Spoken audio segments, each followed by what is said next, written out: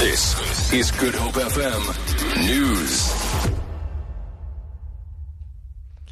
The Guptas say they will soon make further announcements following their decision to sell their South African businesses.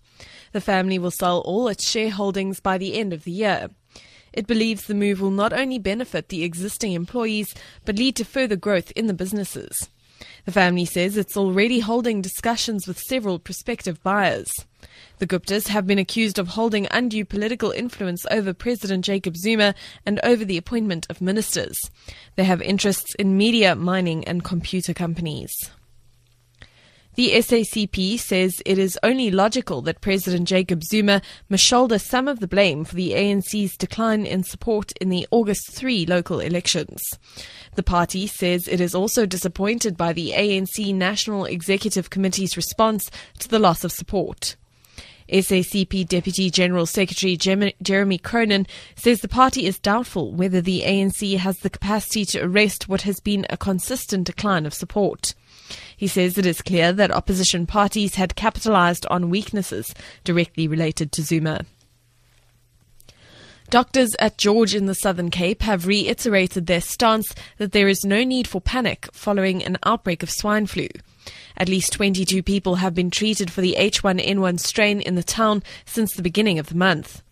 Clinical manager at Walk-in Doctors in Netherlands, Dr. Marcel Herbst.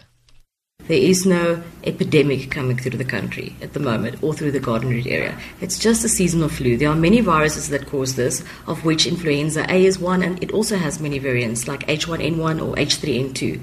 It is a normal virus. We just need to protect ourselves, look after ourselves, get to the doctor, and make sure that you get your flu vaccines.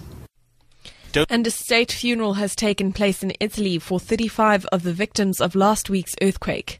It was held in a sports hall beneath a crucifix recovered from a church that the quake had destroyed. Nearly 300 people died in the disaster. James Reynolds reports. Cry out your suffering, Bishop Giovanni d'Ercole told mourners. Together, we will restore life to our communities.